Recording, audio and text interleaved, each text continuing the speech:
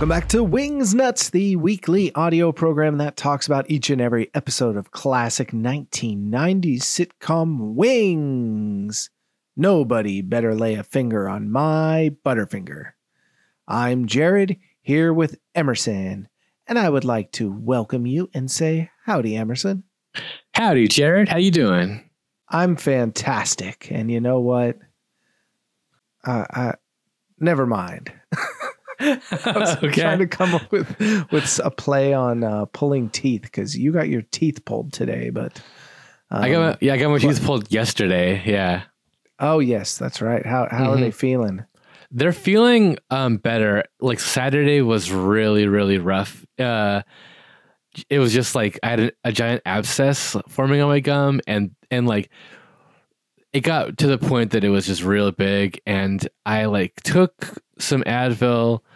And I rinsed my mouth out a bunch with salt water and like kind of followed the sort of home remedies because dentists don't really work Saturday evenings, Sundays, and so I was just like I gotta make it through Sunday, and then my dentist appointment's Monday morning, and so I woke up like I don't know 2 a.m. Sunday morning, Saturday night, Sunday morning, and like the inside of my cheek was starting to swell too. It was really bad, but I managed to fall back asleep. And when I woke up Sunday morning, I think it must have popped, which is really gross. Oh, we can cut this out, but God.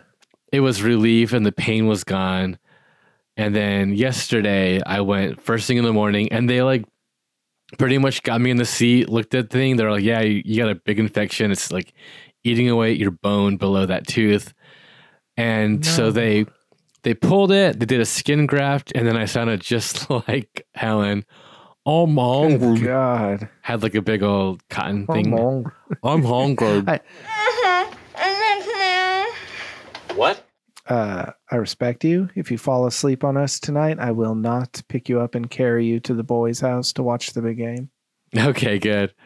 Yeah, and I'm not on any crazy painkillers that will make me sleepwalk to the next door neighbor's front porch where is it a Great Dane or something? Yeah, curl up with that doggy. Curl with the doggy. I just wish you well. Oh, thank you. I'm at that period now where I'm just like eating soup and taking it easy and trying to like not get dry socket. Dry socket. Yes, because that is like one of my biggest fears. Like I think dry socket is like where the blood clot that's supposed to form and kind of like help the healing process pops out. It pops out, and then you end up with like basically your bone is exposed to the outside air, and it's just like it's supposed to be the most painful thing in the world. Well, we are here today to talk about the season 2 episode of Wings called Looking for Love in All the Wrong Places. That's Original broadcast date, February 14th, 1991, which I believe was Valentine's Day. Valentine's Day for me, I was like 11. No, I was 11, going to be 12 in 3 days because my birthday is right after Valentine's Day. I was probably putting, Valentine's cards and all that. Well, this was in 6th grade, huh? I don't know if we were still doing that. When you like bring Valentine's card for the whole class. Yeah, stuffing all the girls' boxes with cards. Mm-hmm. I know what I had for dinner. I had a heart-shaped meatloaf because that's what my mom made every Valentine's. Really? That's really cute. Yes. I didn't think my parents did anything for Valentine's Day. For the kids, for each other probably. Yeah, I can still see that big heart-shaped meatloaf, and if you were sitting on the other side of the table, it looked like a big red butt. Okay, big meaty butt. I love it. Say, did you happen to come by a synopsis for this episode on the internet? I did. Let's just try IMDb. Valentine's Day gets out to a rocky start for Helen and Joe. Joe's gift of chocolates is not appreciated by the once overweight Helen. Helen apologizes for taking it the wrong way, sending Joe a note telling him to meet her at their quote-unquote special place later that night. However, they have different places in mind. For Joe, it's Indian Point, where they had their first date.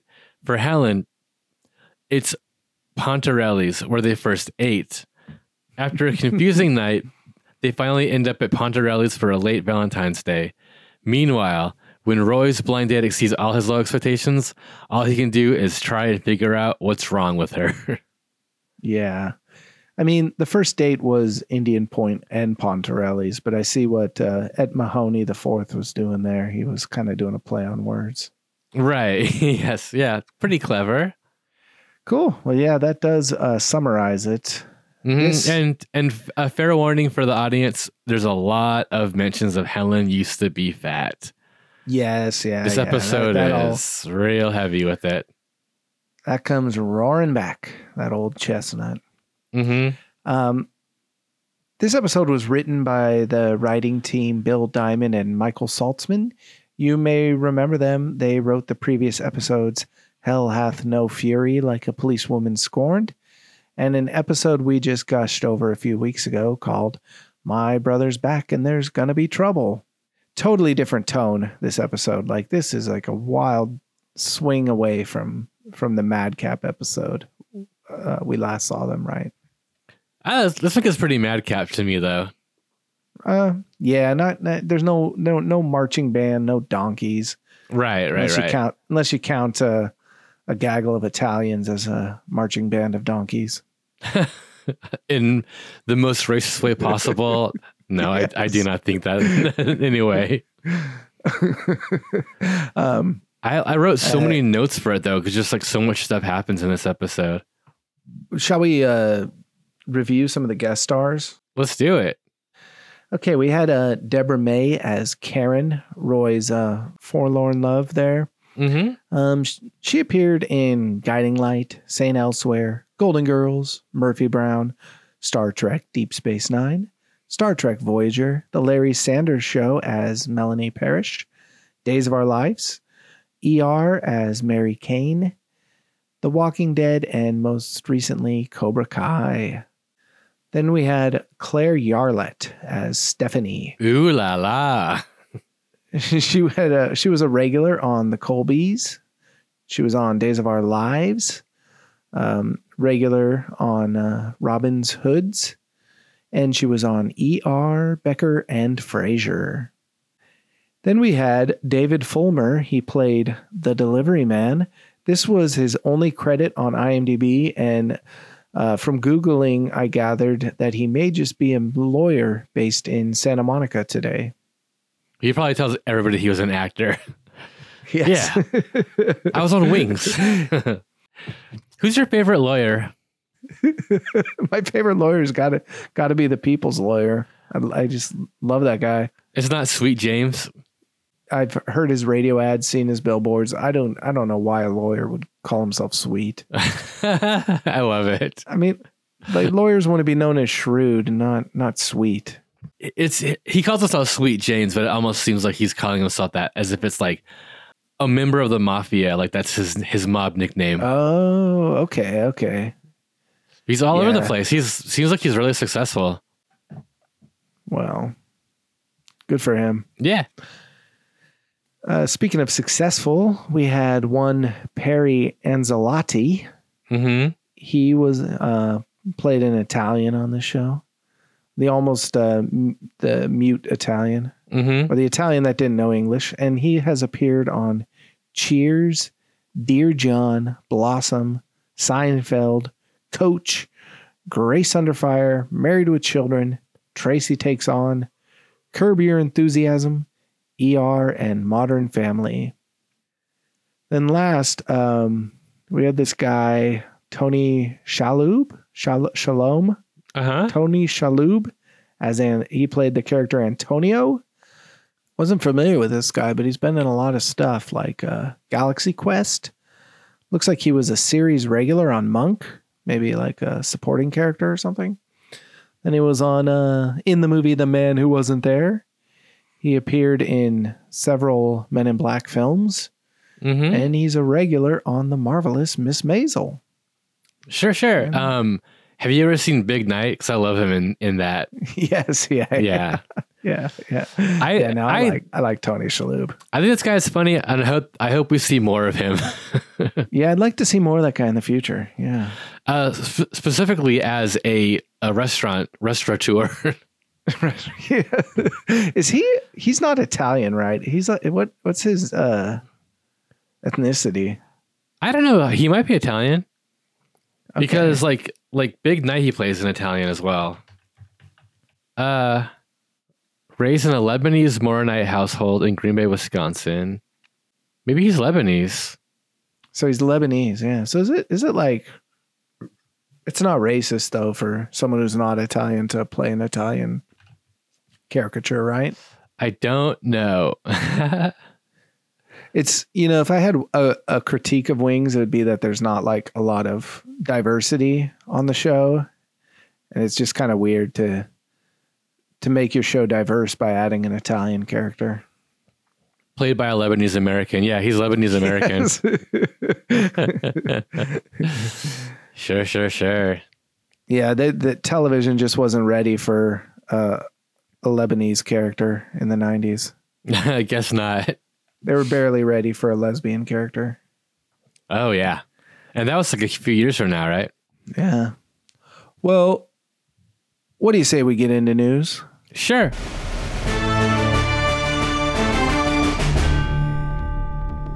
Yeah, let's just start with the front page then. We got cops investigate a weekend tie between break-ins and fire. And basically, there was a big fire on a house.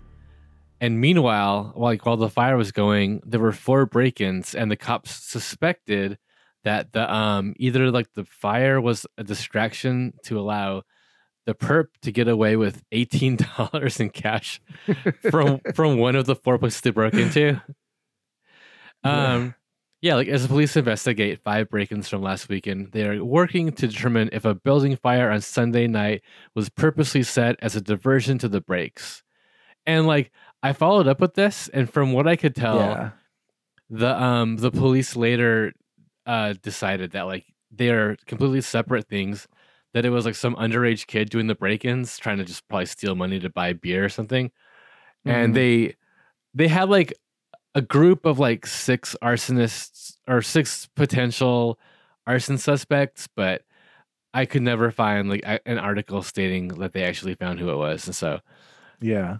from as far as I know, this is an open case still, a cold case. Yeah. It was this because we covered a fire last week, a big fire from the Nantucket Enquirer Mirror. This was a different fire. Do you think those 2 fires may have been related? Because the other one was like a gas fire.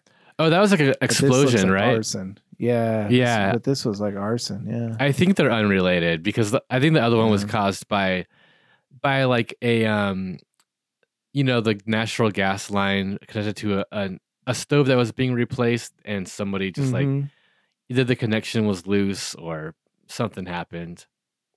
Yeah. Setting a fire to like cause a distraction so that you can go rob places is kind of like a mastermind move, but only getting away with $18 is small peanuts. Yeah. All right. So what do you got? I just have this photo off the front page, and this is related to the Downy Flake fire that we talked about last week. And so it's a photo of kind of the burnt out remnants of the restaurant where there was the explosion. But on the adjoining wall that's still standing, somebody spray painted the golden arches and wrote and sprayed "coming soon!" exclamation point. I love it. The caption for the photo says, "After workers removed the remains of the Downy Flake, somebody with a can of spray paint had time to pen this anonymous suggestion." That's great. Ba, ba, ba, ba, ba. I wonder if there even is a McDonald's on Nantucket. Good question. So my next article is on page 11, and it's breakfast on the menu with new school food service. Nantucket school students may soon see pizza on the school menu more often. They might also enjoy a build-your-own sub day or go wild at a self-service ice cream sundae bar. That's just a sampling of some of the special promotions offered by Canteen Corporation, the school's new food services supplier. In an effort to stave off its current food services deficit, the school committee this week awarded a 1-year contract to the Waltham Company based on a bid of $58,548. The only company to bid on the contract currently provides food services to the schools on Martha's Vineyard. Superintendent Donald Mayako and a number of school representatives sampled the service before introducing the company here. Don and I had lunch at a school in the Vineyard, said committee member Dale Wayne. The quality of food was better than what I've had here at the elementary school. I think the students might be gaining some weight if we do this, he added with a smile. So basically, they privatized the cafeteria lunches because the public school was like losing $7,000 per month by trying to provide it on their own. And I followed up with where this went to see if it was a disaster. And basically this company, Canteen Corporations, was, they had their, what do you call it? Federally, they were basically offering subsidized. Yes, I think they were federally subsidized school lunches they were offering. So for $1.50, you could still get a hamburger, milks, fruit, a variety of things on a tray. But then they also offer a bunch of a la carte offerings, French fries, smoothies, things like that students would have to pay more money to buy. And those were high profit for this company. And a lot of the parents in later articles were complaining that the students were not being healthy because they were just going for the French fries and the food that tasted good but didn't offer a lot of nutrition. You mean you can't rely on kids to make smart choices? Yeah. I liked this headline. Scallop logo contest ends tomorrow. The Fishermen's Association contest to find a logo for Nantucket-based scallops ends tomorrow, and the winner will be announced at Tuesday's Shellfish and Harbor Advisory Board meeting. Marine Superintendent Dave Franzuto said he's received several submissions from artists, fishermen, and other community members. There's a couple that are very, very good, said Franzuto.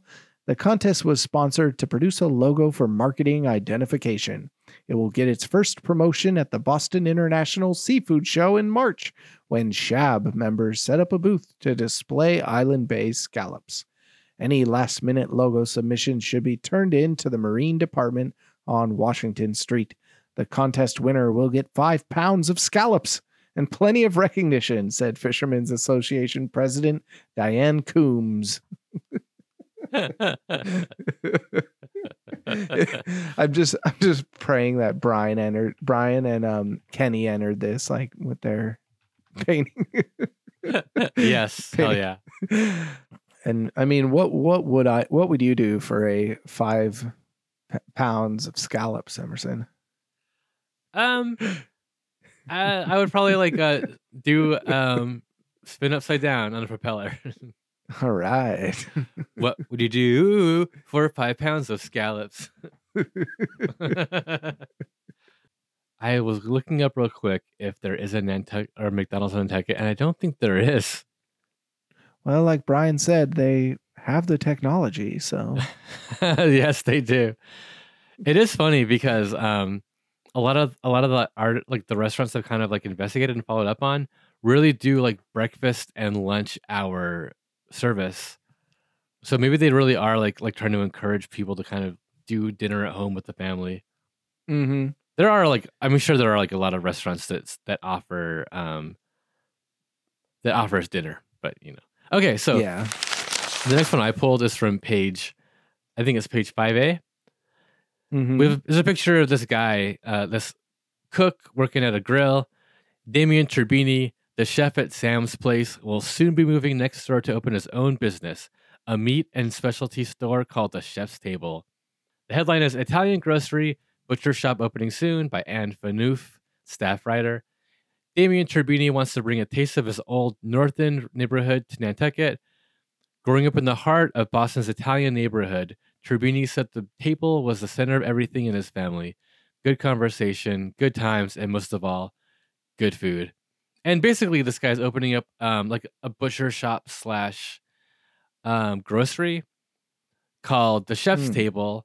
And the reason why I brought it up is because in the future, we might be revisiting him with a little trouble from the Historic Society. All right. So I'm just planting a seed. Ooh, I can't wait. Yes. I hope they didn't dare try to have a sign on the street for their restaurant. I mean, it might have something to do with that. Emerson, do you mind if I hop over to the Boston Globe? Not at all. I was going to go there pretty soon too. We're still getting Iraq news. The big news is several articles pertaining to the U.S. Bombed a kind of a bomb shelter and killed like 500 people. So one of the articles highlighting that is titled "Civilian Casualties Seen Heavy in Baghdad." I'll quote here. Western correspondents in Baghdad videotaped scores of charred, mutilated bodies, including those of children, being removed from the facility while relatives wept uncontrollably in the smoke-filled streets nearby. Allowed to wander through the wreckage, the journalists said they saw no signs of communications equipment or a military presence.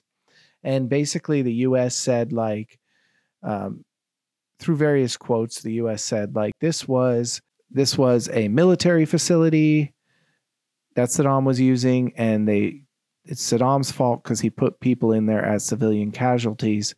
But if you dig, there was an article about this on the 20th anniversary of the bombing, I believe, from Al Jazeera, and they basically, proved that or showed that the U.S. knew all along, and they quoted a general saying, like, yeah, it was a bunker that was used as an air raid shelter during the Iran-Iraq war. So it probably never was anywhere where they were hiding weapons or any military things. And, we just bombed this place where people were hiding civilians, children, and everything. To quote the article, in Washington, Cheney said that the Iraqis had made a habit of hiding military equipment among civilians and cultural sites.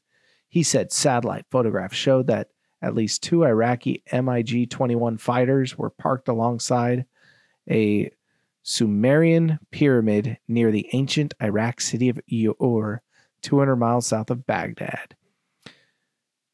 And to quote Cheney here, clearly he's demonstrated repeatedly a willingness to use his population and archaeological artifacts in an effort to shield and protect his military equipment. So, Yikes. I love Cheney blaming the victim there pretty much. I doubt the U.S. really believed it was a military installation. Maybe it was an accident, or maybe they just, wanted to shock Iraqis and scare the shit out of them. Yeah, that's crazy. It's pretty fucked up either way. Like 500 people died. And I didn't really, we all, like, when the Desert Storm era is ever mentioned, it's often spoken of as like, a limited kind of small engagement where there wasn't a lot of casualties, but so I totally forgot if I ever knew about that whole incident. It's just sad. Mm-hmm. I'm driven to the sorry. I can't speak because I got a tooth pulled yesterday. Yes. That's my current excuse. But I'm gonna jump to the Boston Globe as well, but I just wanted to acknowledge that, like, you barely even know that the war exists if you read the Enquirer and Mirror. Yes. I think the only article that mentions it is on page 5A. Vacationers curbing travel in wake of war. Which is like an article about how, like, travel profits are down this year because people are like, I think I'll probably stay home and stay safe. Yeah. So on page 30 of the Boston Globe, I found a little, this is in letter to the editor. Mm-hmm. How's the weather? Here's a vote against your daily page 1 weather puns. I agree with the Columbia Journalism Review's characterization of them as inane, curious little small-townisms, and provincial amateurism. Richard Feinberg, Jamaica Plain. And I was like, I didn't remember that there Mhm. were weather puns, or I guess I never like realized that there were. But yeah, at the top right corner of the front page, slop till you drop. Thursday, sleet, rain, windy 40s. Friday, mostly cloudy, windy 35. High tide, 10:55 a.m., 11:24 p.m. Full report, page 80. But I guess it's just the slop till you drop this guy was mad about. Fantastic. I pulled this from Boston Globe. It was a little entertainment snippet, and I apologize if you pulled this. The headline: Bart Simpson, Patriot or Puppet?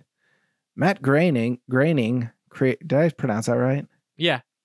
Matt Groening, creator of The Simpsons, felt a bit conflicted seeing Defense Secretary Dick Cheney holding up a camouflage-dressed Bart Simpson doll straight from the front the other day.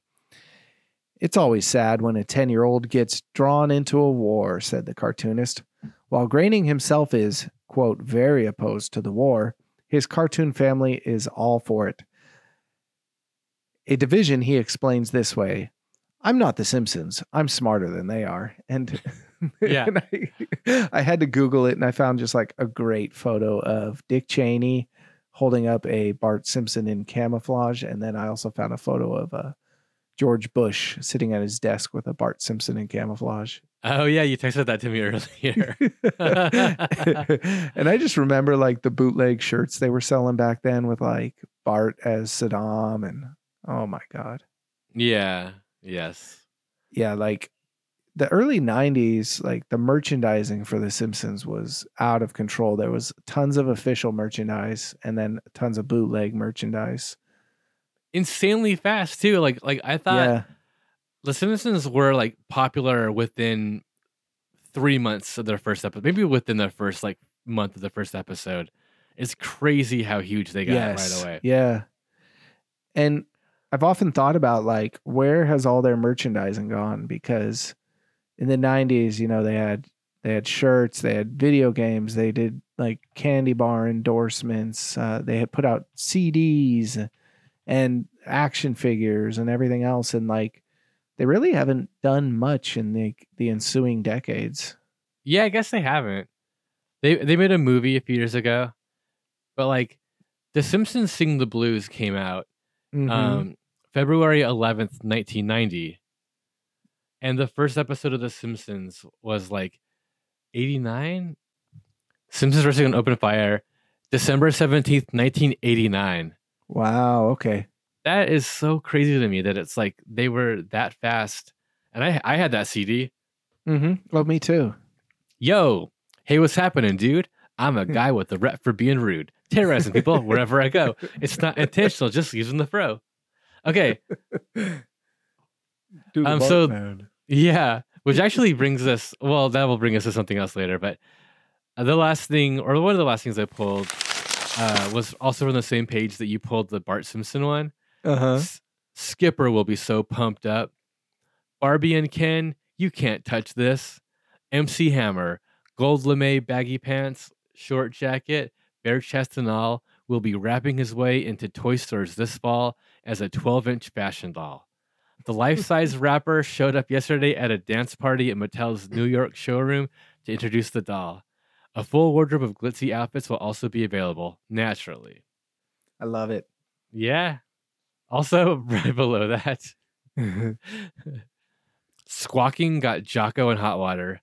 A screeching parrot accused of making the neighbors ill went on trial in Oslo, Norway, this week in an unprecedented court case that could bring the bird a long spell of solitary confinement.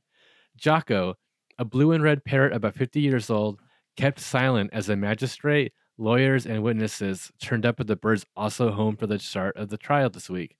The court moved to the house because it was too cold for Jocko to travel. My wife was taken to hospital after a heart attack. I reckon one of the reasons for her illness was the parrot's noise and the neighbor's provocations. Norwegian newspapers quoted neighbor Frank Anderson as testifying. Anderson said Jocko's squawking was like daggers in the stomach. He wants the parrot to leave or be locked in a back room. Jocko's owner, Jan Erik Skog, denied the Anderson family's charges that he spied on them and deliberately put the parrot outside to annoy them in summer. Isn't that crazy? Yeah. How's a parrot going to make someone sick? I don't know. Like a early strain of Havana syndrome. Instead of crickets, it was parrots. We had like a smoke alarm in the house where I guess the 9-volt battery died, and so it was chirping. And Oh yeah. that is like, it's timed at just the perfect whatever time interval that like it truly will drive you insane. And like, Yes. I was like ready to it's on the other side of the house, so like I was like, oh, I guess I'll prepare to like just wear earplugs. But if it was closer to me, I would have. I mean, we tried to get a ladder up there, but we couldn't quite reach it. And so I was like, if I have to, I will fucking take a baseball bat to this thing. Which fortunately we didn't have to. That's why the first thing you got to do when you move into a place is take all the batteries out of the smoke alarms. Well, you got to unplug it from the because like it'll chirp from like the connection to like, you know, the house's electricity. Yes, yeah. Cool. So we were just started doing a thing where we were doing the current top. Yeah. Do you have anything for that this week? I do. And I can say them unless you want to. Well, yeah, go for it, because I might have something to add. Okay. The number one song. See if you can name this tune. Everybody dance now. Yeah, so it's same song. It's still gonna make you sweat. But I think I saw on the website, number one in the US is Gonna Make You Sweat by CNC Music Factory. Number one in the UK, do the Bartman. No way. Yes. Talk about synergy, or that's great synchronicity there. Yes. And number one movie is Still Sleeping with the Enemy, right? Yeah, Still Sleeping with the Enemy. But you know what got released this week? Yes, Silence of the Lambs, right? Yes. Which I am like so excited for. I love that movie so much. Mm-hmm. Also, I think released this week is King Ralph. Oh, great. I love that movie. Yeah, John Goodman, Peter O'Toole, King Ralph starts tomorrow at these selected theaters. And I saw an ad for Nothing But Trouble. Yes, also starting tomorrow. Wow, what a weird movie that is. Oh my God. Now I know where I'm going if I get a time machine this week. Gonna have a movie day. They also announced the Oscar nominees this week. Mm-hmm. Do you want to like do a quick thing where you guess the winner? Yeah, do you have the nominees? Best Picture, Awakenings, Dances with Wolves, Ghost, The Godfather Part 3, and Goodfellas. Oh, if by guess you mean remember, it's Dances with Wolves. I believe you're correct. But I would have picked Goodfellas. That was my pick out of that batch. Yeah. I'm actually like in the middle of Dances with Wolves, and it is pretty good movie, but I might join you in Goodfellas. I also come on. I like Ghost a lot too. Goodfellas is almost a perfect movie. My only issue with the film is its title. It should have been called Great Fellas. All right. So, Best Actor: Kevin Costner, Dances with Wolves; Robert De Niro for Awakenings; Gerard Depardieu for Cyrano de Bergerac. Not him. Yeah. Richard Harris for The Field; Jeremy Irons for Reversal of Fortune. I'm gonna guess Robert De Niro. It was Jeremy Irons. Oh, come on. Jeremy's iron. I guessed Robert De Niro because I was thinking they would award him for like past great achievements, but also in that film he plays like he's like wakes up out of a coma, right? So he's like mentally stunted, and the Oscars usually like that. So yeah. I did see that one. I want you to compliment me on the quality of my guess, because that was a really good guess. Yeah, great guess, Jared. Oh, thank you. And they're trying like different like music, right? To kind of like see if they can get them out of their funk. Yeah. I liked Best- that movie too. Best Actress, we have Kathy Bates for Misery, Angelica Houston for The Grifters, Julia Roberts for Pretty Woman, Meryl Streep for Postcards from the Edge, and then Joanne Woodward for Mr. and Mrs. Bridge. It was Kathy Bates. Was it really? My Well, guess. I'm guessing, but don't you have the answers? I do, but I'm going to guess before I look. My guess is Okay, going to be Meryl Streep. It was Kathy Bates. Yeah. Yeah. She's so good in that. Yeah. We'll just do two more. Oh, we'll just do director then. Yeah. Oh, And move we're not going on? to do the technical awards? We could do Best Supporting Actor and Actress if you want. Okay. Best Director, Kevin Costner for Dances with Wolves, Francis Ford Coppola for The Godfather Part 3, Scorsese for Goodfellas, Stephen Frears for The Grifters, and Barbette Schroeder for Reversal of Fortune. Kevin Costner. That's my guess too, but let's see. Yep, Kevin Costner. Okay, Woo! good Yeah. job. All right, let's move on. Yes. Shall we? Wait, why are we here? Are we going to talk about an episode of Wings? Wings, that's it. Feels so romantic in here. Oh, yeah. It's Valentine's Day. It is Valentine's Day. Just imagine all the people curled up with their lovers watching Wings on this night in 1991. Post-coital. Yes. The candles are still burning down. The candlelit dinner is still is hardening on the plates, and the couple is just cuddled up watching Wings. I just came. The room smells like jizz. Let's watch Wings. So we start with the cold open. And in the cold open, we get Lowell helping Brian with the crossword puzzle. Flexing his vocabulary skills. Yes, and I love this. This is like a pretty silly thing. Brian's looking for a 6-letter word for a duck. Lowell suggests mallard. And when Brian says that 7 letters, Lowell goes, no, you put the 2 L's together in one. They're real small. Yeah, yes, they're skinny L's. Yeah. And then Brian goes well, if I needed a 5-letter word for what, nincompoop or something? Yeah. I guess I could put Lowell and just put the last 2 L's in one. And Lowell's like, oh yeah, you get it. I liked it. It was quick and to the point. It didn't dilly-dally. I thought it was great, and I love that Lowell's answer was smart and stupid at the same time. Mm-hmm. And I had to look up what the real answer probably was. Mm-hmm. And I think it was probably imbrue, which is a synonym for duck the verb, not duck the animal. Oh, okay. Like duck, you sucker. Yeah, exactly. Imbrue, you sucker. And so real quick, let's just Brian's Tie Tie Report. because I think this is the only tie we see him in throughout the episode, which is a repeat. But it's a appropriate repeat.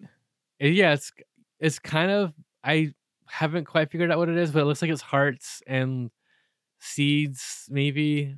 Like It's little just- acorns or little hearts. It's Yeah. reddish. Yeah. I think heart. They were definitely going for hearts. It's Valentine's Day, Yeah.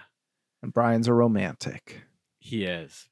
But I think a quick sneak peek, I think we're going to see some more tie reports for other characters later. And Oh my god. Yes. some more Brian report for a different outfit later. Yes. Yes. Oh, Oh, yeah. Should we rate the cold open? I want to rate it. Okay. I'm going 3, and I'll go 3. Yeah, I'm gonna go 4 stripes because I thought it got a good laugh out of me, and it was like just a short little bullet of humor, and I appreciated this cold open. Yeah. I thought it was well done, but it just didn't make me it didn't have enough of a setup. It was just a real quick joke. I thought it was funny. Yeah. So the first scene starts with Roy asking Faye for advice on where to take a date for dinner. Mm. It's just cute. Roy's nervous about it. I love cute, nervous Roy. Yeah, and he's got a great tie in this scene. So should Yes. we? Rose. Roy's tie report. We should almost do like a Roy's ties. Roy's ties. Bow, bow, bow. So this tie is great, but I think that the tie he wears later is even better. And I think he's worn this tie before, right? The one with checkers on the top, stripes on the bottom. I think so. Yes. Like I haven't like really memorized his ties very well, but I wrote Roy starts off with a true butte, like almost checkered at top, and then bold diagonal stripes at the bottom. But then and again a beautiful tie pin. Yes. And then his second tie, what a doozy! Brown tie with diagonal white stripes and a window in the middle. Yes. Yes. Like to me, it looks like a level from an NES game. At some point, we didn't notice, but Uh-huh. Brian and Roy entered a battle of fashion. And, I think Roy is kind of taking the upper hand on the battlefield here. Yeah, we should probably start acknowledging Brian's shirts because he's got some pretty great shirts. So I'll next episode I'll start like kind of taking better notice of that.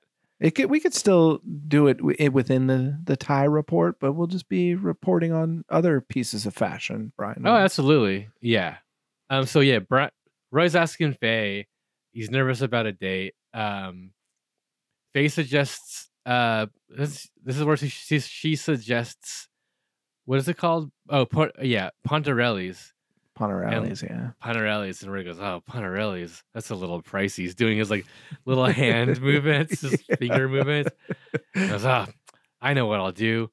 I'll eat most of the steak and then send it back." Yes. What a cheese ball. And it's cute. He's like afraid to disappoint his date, but we learn he met her like in a newspaper ad, I guess. And we learn that he basically catfished her, like he lied about his appearance to her. And I love like his like attitude about this. They really do a good job of setting up the game where Roy is nervous about the things that he said to her, but he's even more nervous about how much she's going to disappoint him. Yes. He is like so sure that she's going to be like some subpar humanoid that like doesn't meet any of the low standards that Roy has. Yeah. To the point that he's going to sabotage himself throughout this episode.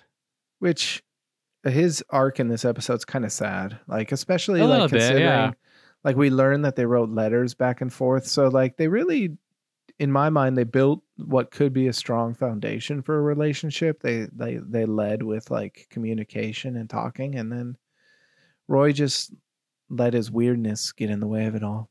Yeah. So then Brian scores a date with Stephanie. Yeah, a lingerie saleswoman.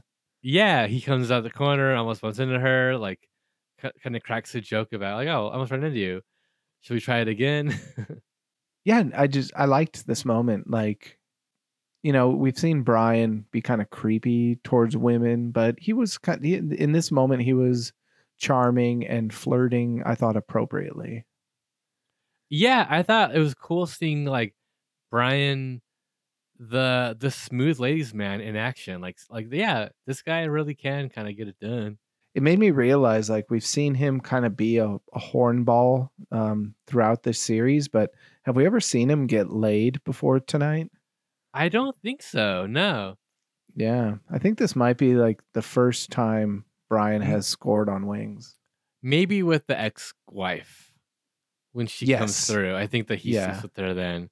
You're right. Yeah. Oh, also I forgot the line like when Faye goes like, "Oh, you're such a romantic. You like picked your first date to be Valentine's Day," and Roy's like, "Oh, today's Valentine's Day. Damn.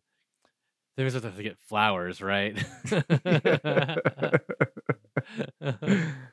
And then Brian's got some pretty funny lines too when he finds out she's selling lingerie. He's like, "Well, being high-waisted, I murdered a fit." Yes. But I'll take a peekaboo teddy and a 42 regular. And he walks away nearly like giving up on the date because Right. she's busy for lunch, but then she's the one that proposes dinner, and Right. that's where we get a great dinner technology joke. Don't you people eat dinner on this island? Yeah, I suppose we could. We have the technology. That was one of my biggest laughs across this episode.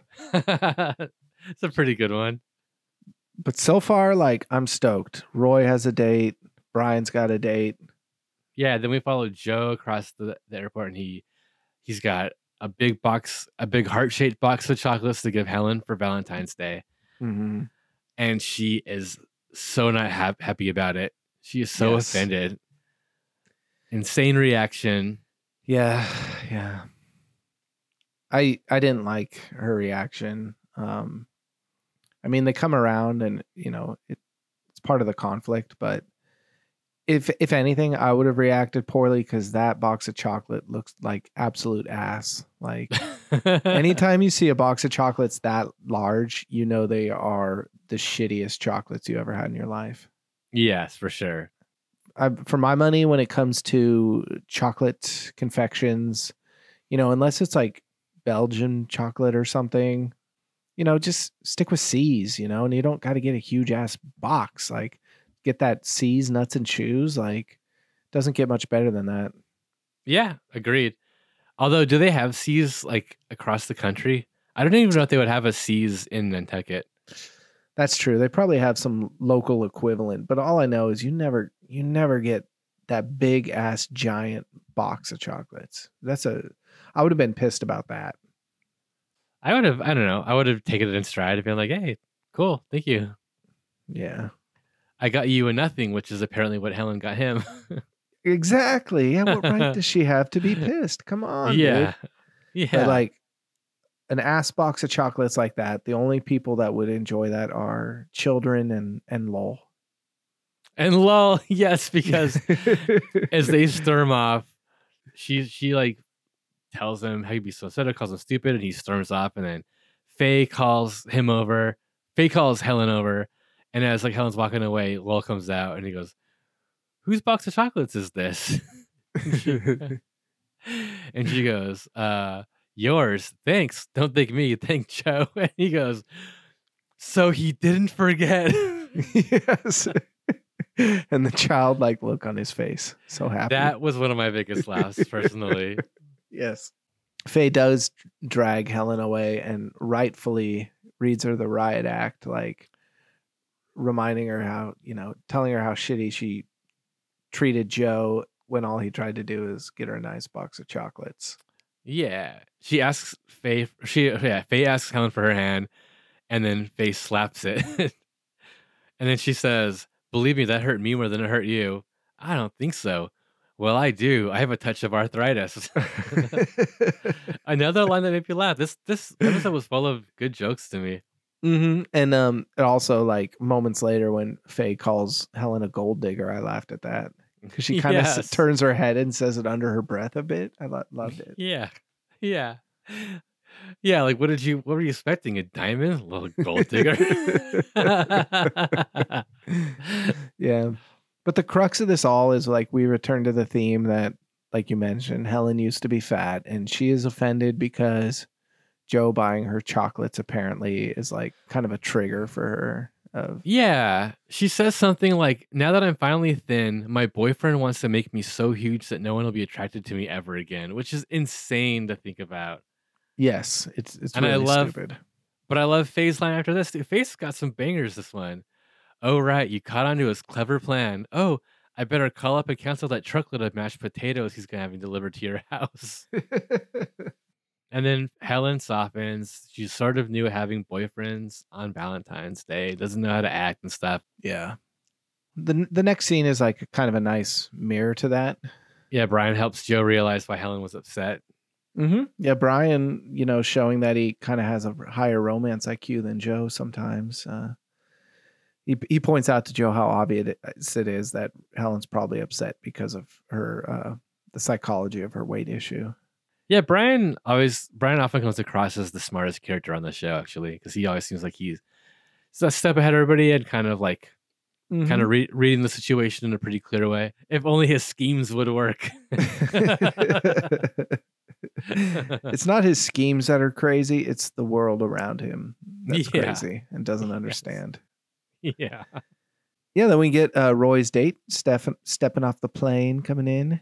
Mm-hmm. And Roy confides to Faye that he's pissed because his date is gorgeous. Yes. I love like she walks in and she asks for Roy Biggins and he goes, I'll see if he's in. And then Roy's line, Hey, she double-crossed me. She's gorgeous. I love like the idea she's double crossed me, as if like they both had this agreed upon single cross that they were both going to be ugly people, but she's double crossed them by being very attractive. Oh, that's so funny. David Schwimmer, give it up to him when he gets up the confidence to go talk to Karen. He like drops his voice an octave kind of and is like using this kind of nervous, suave kind of voice, and I just loved it. He introduces himself. Roy Biggins.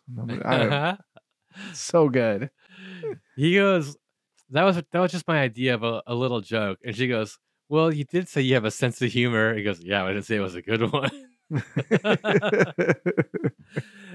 I'm telling you, man, like there were so many great jokes in this episode that really, really like tickled my fancy. I do have issues with this episode, but they don't have to do with the jokes. Yes. But I like the chemistry between Karen and Roy. She's charming and kind, and she brings out like this side of Roy I love seeing, like the nervous kind of wanting human, you know. I was like honestly hoping that it would kind of work out for them. Me too. Absolutely, yeah. It's fun seeing Faye play like kind of the coach throughout here and there too. Mm-hmm. Yes. Yeah. Before they head out, like Karen clocks Lowell standing off to the side behind Roy. Just that we get this great cutaway shot of Lowell devouring the box of chocolates and chocolate all over his face, and he shoots them this maniacal smile. Oh my god! Because I want to go back and like do the setup to that. Yes, because like Karen tells Roy, Roy, you're not at all what I pictured, and Roy is like, yeah, look, I understand if you want to back out of this date right now. No hard feelings. He knows that like he kind of painted a false picture, and then she goes, what makes you think I don't like what I see? And then Roy goes, please tell me there's no one standing behind me. yes. And she goes, she like looks kind of over his shoulder. She goes, some guy in coveralls with chocolate all over his face. And this was truly my biggest laugh of the whole episode. Yeah. I could not. I rewound it 3 times to rewatch just this cut to Lowell with chocolate in his face. And like as you say, the maniacal look. Really good. Oh my really god, good. It was so funny. Roy mentions the letters they wrote back and forth, and I really want to read Roy's lovely, charming letters. Yes, same. Can we Me get too. an audiobook of that? Oh, that would be the best. And then, so he basically, like, she says, like, I want to go on a Valentine's Day dinner with a charming man who wrote me those lovely letters. And he's like, well, in that case, madam, your carriage awaits. Why, thank you, sir, she says. I've never ridden in a Porsche before. And Roy's like, it's in the shop. But they did give me a loaner. Wait till you see it. A purple El Camino. And I love the return of the El Camino. Yeah. Brian and Joe as they exit, Brian and Joe are like at the table there. And I guess Helen's way of apologizing is she has like a rose delivered, right? Yeah, by a noted actor, random delivery. And lawyer. And lawyer. Yeah. Yeah. And we get like one of a handful of no homo gay jokes because Brian implies that the delivery guy, the flower was not delivered by the delivery guy, but from the delivery guy. Yeah. He's a cute one, Joe. I wish you both the best. I don't know. That one didn't bother me. I guess coupled together with another one we get later on This one I thought was like pretty harmless. Like, oh, he's a cute one, Joe. Wish you both the best. Didn't seem like there was any like derision to it. I'm just searching for PC violations, so I had a knee-jerk reaction there. Yeah, I think we do get our share. But she's like, sorry about this morning. I'd like to make it up to you. Meet me at our special place tonight at 8:00. Your stupid Valentine. And so, yeah, Joe's like, he's like, yeah, the special place, Indian Point, the place where we had our first kiss. And, well, you ought to know, you were hiding in the back seat. And I like the callback to like that previous episode. And then I also like Brian's last line of this episode. You would have gotten a lot further if you weren't so hung up on privacy. Yes. It's very weird. Just a brother sitting in the back of the car watching his brother make out. What's weird about that? Keep going. Don't stop on account of me. Oh, also, I like the little head smack that Joe gives Brian at the end. Oh, yeah. I feel like we've gotten, this is like the second head smack we've gotten from Joe to Brian. They're, they've been working together for 2 seasons. These actors are getting more comfortable with one another. They're going to get more handsy, I think. Yeah. I like it. I mean, you should see them out when the cameras are off. So the third scene is, I think, the shortest scene I've ever experienced in the history of sitcoms. Yes. Yeah. We introduced, like, Helen is sitting in a black dress at this fancy restaurant. Tony Shalhoub's her waiter. Senorita, are you ready to order? Oh, no, thank you. I'm waiting for my Valentine. This is our special place. And I think it, is that it? Is it that fast? Yeah. Okay, yeah. I think that's... But also, so my note about this scene, why would Helen be sitting? Like, if you're gonna meet your special Valentine at like a dinner and your note is that's all it says, at least like just grab a spot at the bar, like go to the maitre d' and be like, yeah, I'm like waiting for my date. But if Helen should be like sitting at the bar, yeah, that's a great point. Or yeah. like sitting in the waiting area. She shouldn't be like sitting at a table already. Yeah, like in the center of the restaurant. The big show is the lonely woman in the middle. Of course, I mean it makes it for a better like sitcom setup, but like in reality, she should be like sitting like at the bar maybe, or like waiting outside, And in reality, a lot of restaurants won't even seat you till the whole party arrives. I wrote this whole scenario out one Valentine's Day. Basically, this idea that I would show up at a fancy restaurant and I would like try to get them to seat me by myself and be like, yeah, she's gonna show up, I'd be really nervous and I'd be like, yeah, like like the date's not supposed to start until 8:00, but I got here at 7:45 just to kind of prepare. And like if they sat me out, I would sit there and like order a water for like a little bit, and then eventually like, well, can I just get like, how about like a bottle of wine, and order like the cheapest bottle of wine off the menu, and be like, yeah, she's gonna show, and just try to be like really pitiful. Yeah. And just drink the wine by myself and just get drunker and drunker. And like, like 8:30 hits, 8:45, and like just get like the pity and be like, oh no, it's okay, and just whatever, like 9:00, and then eventually just like pay my bill and leave. Yeah. And then come back like 15 minutes later with a very, very obvious prostitute. And be like, oh, I found her. Yeah, no, this is her. Yeah, she didn't stand me up after all. She was waiting for me on the corner. Like, it's really clear that I just hired a prostitute just to kind of be my date. When are you doing this? You got to do it. Yeah, I'll never do it. It's a funnier idea to me than an actual execution. So the fourth scene, Helen, I guess this must have been like that previous scene was just like kind of leading into the commercial break. Yeah. And so after you've learned about Tums and King Ralph coming out to theaters this weekend, we're introduced to Helen still sitting alone in the restaurant. Still no Joe. Nope. And Roy comes in, right, with his date. Yeah, well, first we get like Tony Shalhoub as the waiter, kind of making some comments, being like, "Oh, Mhm. this poor woman, whatever, she's like alone," and he's like look around, ooh, do it, do it, do it, do it, do it, ooh no. Yes. Tony Shalhoub's character Antonio is it the same Antonio that goes on to star in Wings? I Or don't is he? know.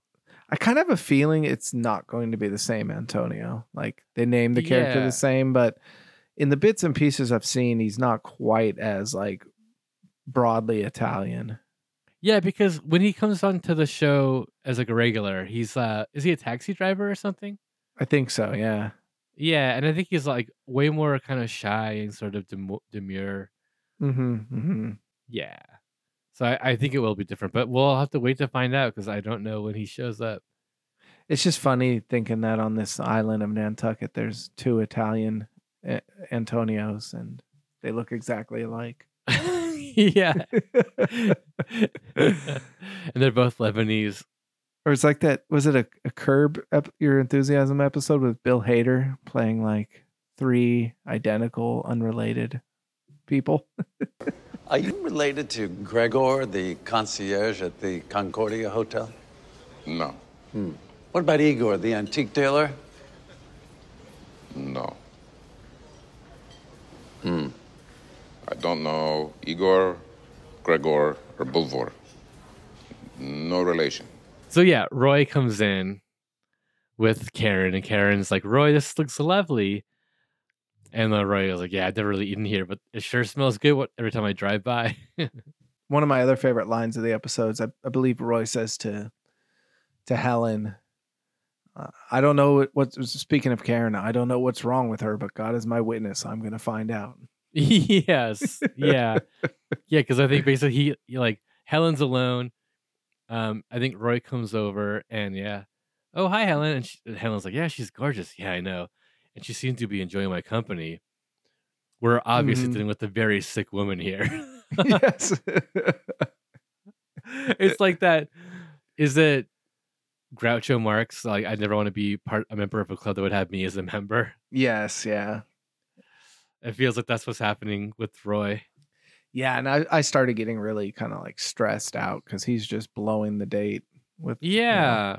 asking her really like obtuse questions. And like, I just wanted to shake Roy and say, like, just go with it, man. Don't. I know. Yeah. Dude, see where the night goes.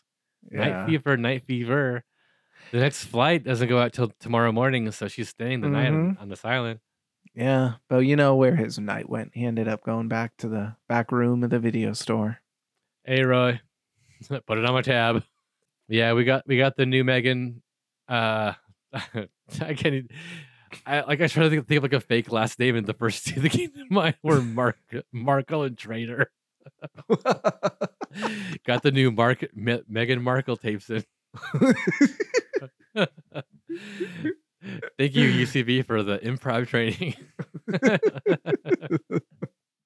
So Antonio brings Helen some food to ease her pain, and she goes, "Oh, I'm not in pain." And he starts to take the food away. And she goes, "Oh, well, maybe my feet hurt a little bit." Grabbing the plate. It was like prosciutto. Yeah, and I read that I like Roy in these scenes, even though he's like his character. I like the actor in these scenes, even though the character is like driving me crazy because I want to see him getting it. He's showing like a lot of vulnerability and stuff. And I do dig what David Schramm's doing. His hand gestures are so funny, like his like little like snaps and finger points, and just like the way he moves is fantastic. It's so good. And this is where he starts to kind of like try to subliminal man her, like in admitting what's wrong with her. Yeah. Well, I'm originally from Cleveland, but my family moved to Gloucester when I was 8. Oh, Gloucester's lovely. Ooh, very picturesque. Does this anyone in your family? And she's like catching each one, like, what? Oh, nothing. And it's like, man, come on, Roy. Yeah. So should we jump to the next scene? Yeah. Should we have like a wooga wah because things just got real horny. Boy, how like Talk about romantic lighting. Those Yeah, candles. we're back. We're back at the airport lobby. Brian has for sure laid this babe. They're in Mhm. post-coitus mode. DDTTTD for Brian's robe. Yeah, Brian's lingerie Brian's report. robe report, because that is a amazing robe. Yes, yes. And like so I was like trying to figure out the timing of this, because Brian, when Brian made the date with Stephanie, he's like, meet me back here at 8:00, and so I don't know what time it is. It must be 8:30, 9:00 at this point, right? Yeah, Like, yeah. and they fucked for sure. Yes, yeah. And she's Yeah. coming down the stairs. Maybe she like took a shower up there or something. Yeah. She's in like lingerie. He's in lingerie. Yes. The only get a- lighting is candles. We get a woo from the audience too. Uh-huh. As she comes down the stairs. Yeah. So as they're discussing their food plans, the phone rings. Uh-huh. Do you want to do Brian when he answers it? Can't remember what he says. What? Yes, okay. Oh yeah. Also, I love Brian's voice cracking. Yeah. Like, what does he say? Like, nothing like a little pre-dinner fashion show to stimulate the old appetite. Like, Yes. Nothing like a little pre-dinner fashion show to stimulate the old appetite. and so basically the phone rings and it's Helen calling Brian, and she's like, do you know where Joe is? And he's like, well, he's not there, and he's at your special place, and he's not. She says like, well, I'm at this restaurant for an hour, and he's like, restaurant, and she's like, yeah, then at Pontarelli's. And this is kind of cool. Brian's like, you know what? I'm gonna save my brother's butt. Yeah. Even though it would have been just as easy to say, well, he thought your special place was where you first kissed. That would have been so easy to say. Yes. Yeah. But I'm kind of glad he didn't. Yeah. Why? That's a huge like plot hole. Why wouldn't he have just told her that? Yeah. Like, But- what is he covering for? I know. I think this is the answer. It's because Mhm. Brian was post bust. If it had been pre bust, he wouldn't have even answered the phone. But I Mhm. think he was like looking for a good excuse to get some cold night air. Refill the tank before he can go for round two. The other like logic thing to me is like, why were they fucking in the airport terminal? Yeah. I mean, granted, he shares a house with Joe, but he has no shame, and he knew Joe was out that night anyways. Yeah, 100%. I mean, maybe she met him there and things just got passionate right away. And so I mean, he they didn't have a. time. He could have like said like, you want to like fuck in my plane, and like really that would have been a flex on his part, but also like a little Jared. sexier. I feel like. Yes? Jared, maybe they did. Okay, and then they came out to the terminal for dinner, and so she could have a shower, huh? Yeah. For all we know, they fucked in the plane. That's probably, I bet that's exactly where they fucked. Yeah, Because yeah. I don't know where else there would be at the airport. Joe's desk, I guess, but It's kind of sweet though. Like he's like, I hate to leave you at this critical juncture, but I gotta deliver a message to my brother, Mhm. and please be here when I get back. And she's like, I'll be wearing this when you return. yeah. And she shows like a real small like piece of lingerie, Mm-hmm. and like then he says, I'm like, I mean, we're just brothers. It's not like we're Siamese twins, And she does a really cute go, like kind of giving him Yeah. the blessing. And also, this is also where we find out why he didn't take her to his house, because he's got to go on his fucking bicycle. Yes, that's true. I mean, they could forget have got he doesn't have taxi a cab. car. Yeah. He can't get a taxi cab because Antonio doesn't work there yet. Oh, true. So next scene, like Joe is like alone in his car at Indian Point, Mm-hmm. and he like shines his flashlight. Like a car pulls up and he's like shining his flashlight like a fucking weirdo. Yes. Talon, like that was like one of my notes. Like, what are you doing, dude? What's up with Joe Yeah. shining a flashlight on just random people? Yes. Not a good move. Yeah. And of course, like an angry dude comes up to the car. And this is like I guess your PC violation. Yeah. We get another kind of like gay joke, but it was also like, I don't want to be too prudish. It was kind of with Brian coming up on a bike and what looks like a dress. Like it is kind of, yes, it was a gay panic joke, but it was I did kind of find it humorous. So yeah, because he's like I'm not alone. I'm waiting for somebody, and then it's like Brian, Joe, yo, and then I think the guy goes, "This is perfect. Hey Elaine, he's waiting for another guy." Yes, and then Joe goes, "It's not another guy. It's my brother," and he goes, "Oh, and I thought it was something weird." Which I guess is like the one kind of like homophobic comment that he thinks it would be weird. Yeah, but I think the layer of it being his brother and like the implied incest like layer to that onion kind of makes it funny enough to me that I kind of gave it a pass. I wonder if the guy is like, "Oh my god, Lowell told me about these two." But just technically speaking, it is a PC violation, but not one that I'm like earnestly offended by. Yeah, for sure. So Brian tells Joe that he's in the wrong special place, that Helen is waiting at Pontarelli's for the last hour, and then of course the car won't start. Sitting there running the radio, dumbass. Also, Joe goes, "Great. My special place is where we kissed, and her special place is where we ate," which is kind of like a little bit of like a jab at her eating disorder. Yeah, I didn't like it. But I do love that the two of them write off Brian riding the handlebars. Yeah, me too. So I like that a lot. When you were a kid, were you a pegs guy or were you a handlebars guy? Pegs. Handlebars scared me. I was pegs too, man. I had this very, very cool it was called a Dyno Compe, and I had pegs on the front and back tires. It was chrome, I'd peeled off all the stickers and I shined it up all nice. It was beautiful.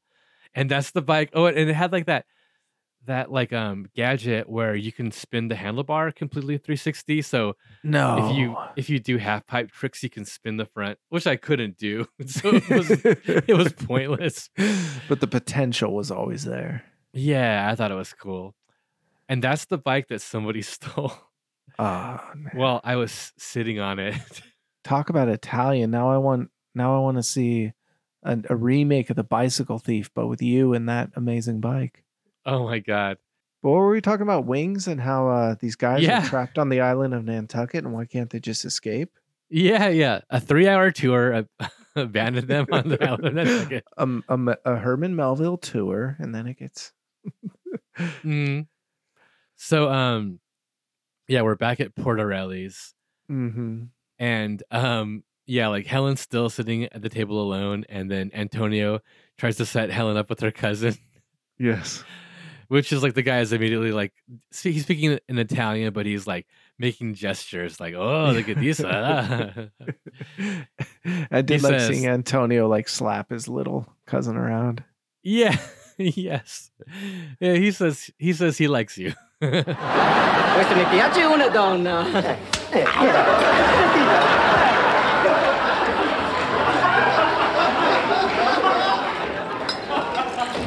What do you say?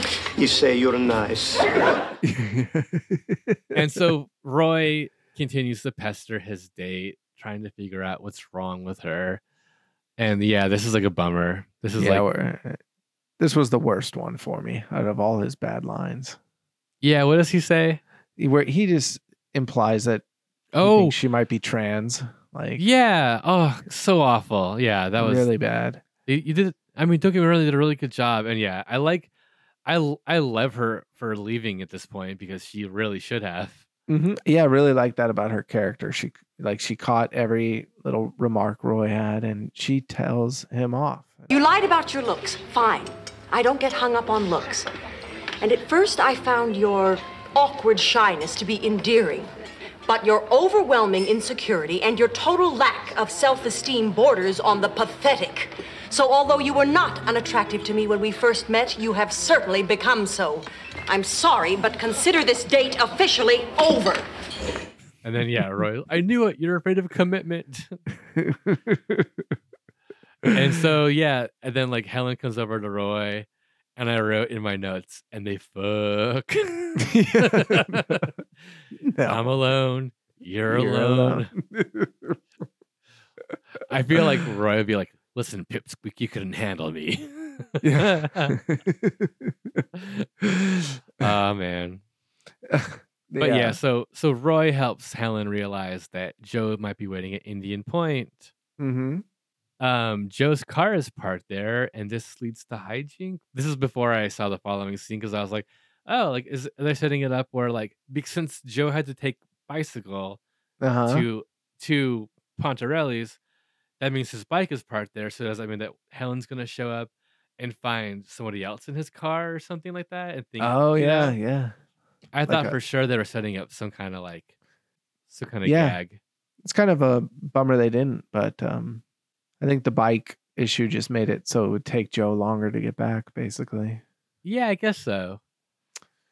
And And then, then, yeah, we're gonna say Antonio brings in a woman.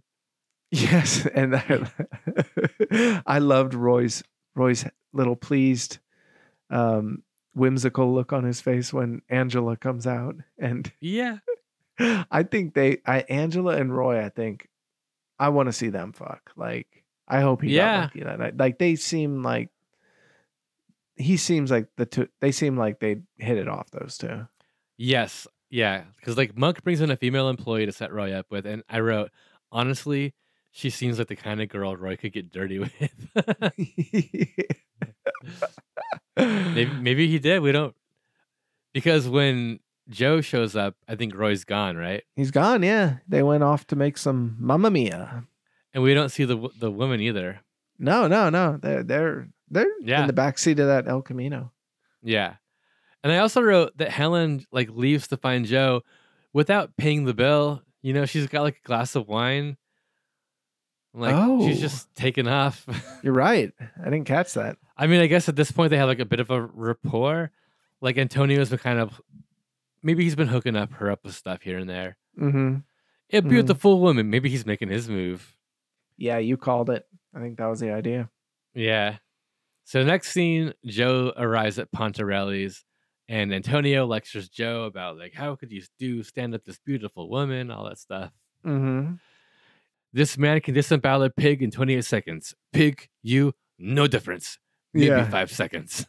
Yeah. but Joe wins them over because he like explains what's happening. He's Yeah. Star-crossed lovers. Oh, and I love, that's like one of my favorite lines of the second half was he's like trying to explain to the cousin, yeah, star-crossed, he's, oh, Romeo and Juliet. Oh.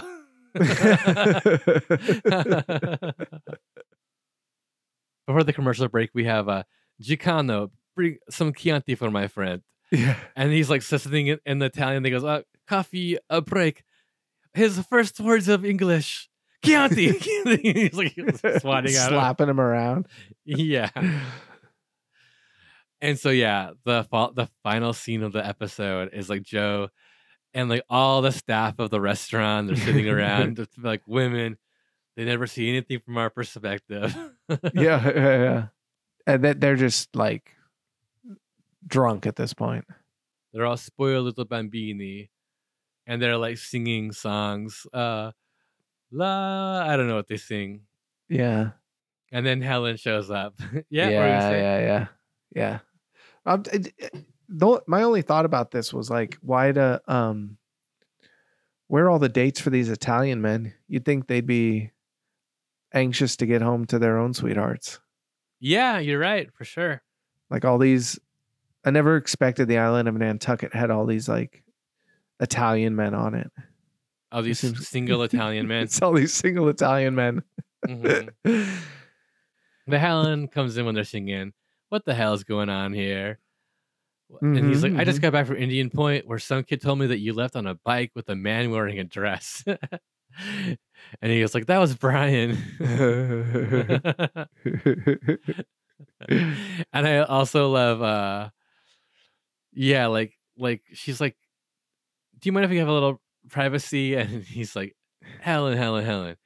Anything you can say to me, you can say in front of my Goombas. Like immediately just becoming. And he busts out with Italian. Like, when did he learn Italian? Oh yeah, she's like, I don't know you speak Italian. He goes, I don't. Maybe it's like a drunk power he has. He gets drunk and he can be bilingual, multilingual. Yeah, maybe. And hopefully for Helen, he can be cunnilingual later. Yes. Have you seen Tim Daly in Sopranos? Yes, yeah. I recently did a full Sopranos watch, and it varied, and it was like around the same era, but very different role. I mean, this would have been like 10 years earlier, I think. Sopranos was like 2001, 2002, because you're right, yeah. Yeah, Sopranos had to cut out the Twin Towers from their opening, like in the second season. Okay, yeah. But yeah, it is quite a different role, and it's good to see Tim Daly, doing something else. Yeah, but like the way that he acts with these Italian Americans in this episode makes me wonder if like that, if that's like a through line for him on Sopranos. That'd be great. Yes. My Goombas. Yeah. But does he play him? No, he plays like an actor in that show, right? Like a. No, he plays a like screenwriter, and what's Chris? Yeah, kind of latches onto him, and he like forces Tim Daly to write his mob movie for him. Yes, yeah. Because Tim Daly's into him for like a bunch of gambling debts, and they like met each other in AA. So Tim Daly's character is interesting. He's like an addict, drugs and gambling. Mm-hmm. And ends up getting shot in the head. Yeah, because of a deal. I forget why. Chris was like pissed about something, and he took it out. He didn't have a good reason to shoot Tim Daly in the head, but just took out his frustration on him. Yeah, not cool. So Helen's like, Joe, how could you think that Indian Point was our special place? This restaurant's already had our first romantic dinner. But Joe is like, yeah, but Helen, Indian Point, has already had her first romantic kiss. Which I don't know. We never see them on their date in the restaurant the first time, right? We kind of just they just cut to like them in the car after the date, which is a very romantic kiss. Yeah, and for the audience, that the audience would kind of agree with Joe, but yeah, I mean, it's dumb of this couple to not set more solid parameters to this evening. Yes, I also love when they're kind of apologizing to each other or making up. Joe goes, well, it was pretty insensitive of me to give you that candy. Cannoli? And then, Helen goes into the whole thing about, do you know what it's like to be the fattest girl in school on Valentine's Day? Nope. One of my favorite lines, though, is, you know how everybody would exchange Valentines? Everybody would get all these really great ones, like Mickey kissing Minnie. And I always get the lame ones, like Dopey hugging a tree stump. Yes. And only because, the teacher told the boys they had to give one to everybody. Yeah. And Joe goes, Dopey's cute. Yeah. And then Helen, my favorite line of hers, Dopey's a bald dwarf with big ears. That made me laugh a lot. Yeah. And the this episode is sometimes I kind of notice when shows think about plots that wouldn't work with cell phones in the story. And This is one of those plots. As soon as Joe's 5 minutes late, Helen would have texted, "Hey, where are you?" And they would all been sorted out. 100%, yeah. Unless cell phone towers are down. Yes. I don't get reception at Indian Point. You know that. Oh, it's the great February storm. Yeah. That's my theory why so many new TV shows and movies are take place in the 90s or earlier. It's because it's really hard to write a lot of plot devices with cell phones. Yeah, it changes things a lot for sure. Yeah. But they say they're little sweet nothings, and you know, they're like looking to each other's eyes and say, like Helen, I'm sitting here and I see a warm, tender, sexy woman with soft eyes and a big heart. And she goes, "Oh, you're drunk." And he goes, "But I'm not blind." Mm-hmm. And they're like, "Thank you, Joe. Be my Valentine. Be mine." They kiss, and the whole staff is watching from the doorway. Comically open the door. Yeah, and that's the episode. A lot happens in this one. Yeah, Like- and they go back and forth a lot. Yes. Right. Yeah. I was disappointed we didn't return to Brian's storyline. Yeah, that would just be R-rated at this point. Yeah. Maybe X-rated. I would be hoping for at least NC-17. Mm-hmm. I brought this up on an earlier episode. Like, we're in the honeymoon phase of Helen and Joe, and I don't love that the plots that focus on them are kind of these relationship conflicts. I want to get back to seeing them have fun, just fun with each other. Yeah, for sure. That'd be nice. My favorite episodes of sitcoms are not ones where the plot centers around a misunderstanding. For some reason I get kind of bored by that. Yeah, I'm with you. That's always a huge thing that drives me crazy. Like, I just don't care. Yeah. Oh, I forgot to mention. So, just to wrap or to kind of catch things that we didn't talk about in the second scene when Karen shows up and like Roy runs to Faye and Faye kind of coaches him. Mm-hmm. She goes, "Now tuck in your shirt, zip up your fly, and go and sweep that girl off her feet." And like Roy gasps like, "Oh," because he realized that his zipper was down. It's a really good gasp. Oh Yeah. And he like zips up his zipper. Yeah. Tough question. Yeah. Who do you think's the VIP this episode? That's a tough question. Oh God, because like early on, I would say Roy, 100%. I maybe Tony Shalhoub. He does a lot, Yeah. but like for our main cast, I think it probably is Roy. Yeah. Like Yeah. Faye's fun. Lowell has a couple of really great moments. Mm-hmm. And Joe's good, but like I don't know if Joe will ever get the VIP. I know. You're right. Like, Joe was more affable in this than he is in other episodes, and this was probably He's- one of the best Joe episodes. I mean, But- Joe should get like a kind of through line VIP because he's a great straight man and he really kind of plays like he really like creates the environment that these other people can be wacky around that makes the Yes. show work. Yes. Helen's really fun, but she's got a few great lines. But I think of the main crew, it's got to be Roy. Yeah. I'm with you on that. Yeah, even though he's frustrating us, Yes. But a lot of great moments and a lot of different sides of Roy are on display here. Yeah, and like it would have been nice to see him like hook up with Karen, but it is nice that he hooks up with that other Italian woman. So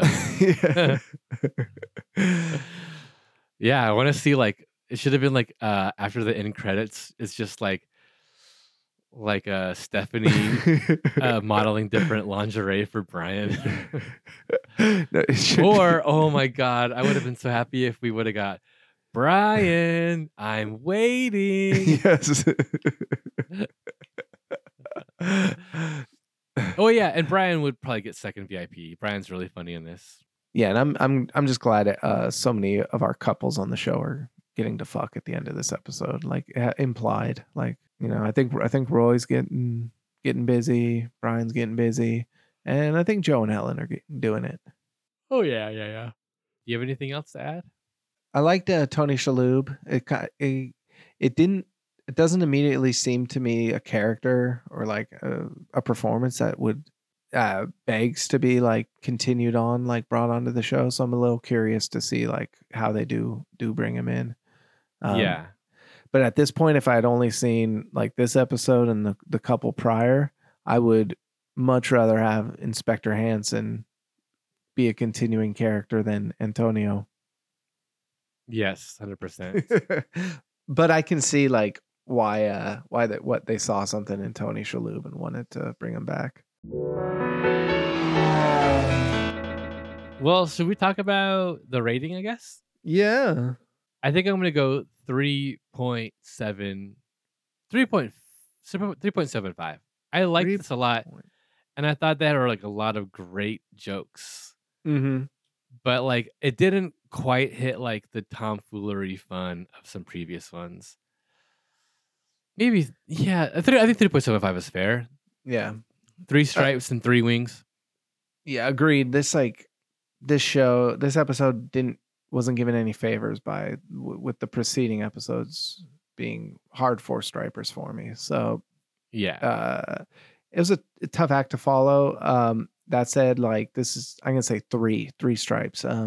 Because the jokes were great. A lot of the performances were delightful, but the plot wasn't exciting to me.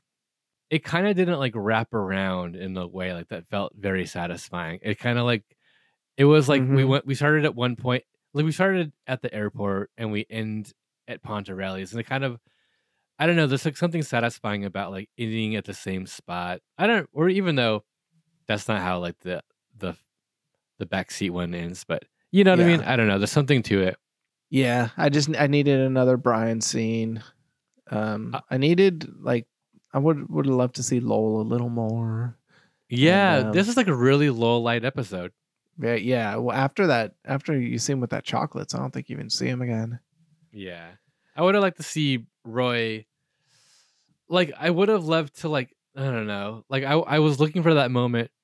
I was kind of hoping for that moment with like Lowell and Karen where with Roy and Karen. I mean, Lowell and Karen is maybe like more reality of like what actually happened later. So yeah, like where Roy maybe opens up to her a little bit and he's like, I haven't dated much since my wife died, you know, like get like a vulnerable moment from Roy where he kind of like appeals to her. Oh, that would have been beautiful. Yeah, even if like they still don't hook up, it would have been nice to see him like kind of be vulnerable for a moment. Mm-hmm, but yeah, the way it kind of ends, like Roy's just like still writing her off. Oh, she ended up being, I forget what he says, but yeah, he tells Helen that she was crazy or something like that. Hey, we did it. We talked about another episode of Wings. Next week, we will be talking about season 2 episode Love Means Never Having to Say Geronimo. That's episode 18, and that is on Paramount Plus. Cool. But if you need to watch it somewhere else, hit us up. Oh, yes. You can email us at wingsnutsprogram@gmail.com. Hachimachi. Yeah, Emerson, thank you so much for talking wings with me tonight. Thank you, Brian. I wouldn't do like a Brian impersonation. I called you Brian. Thank you. Thank you, Jared, for chatting the wings with me. Till next time, toodaloo.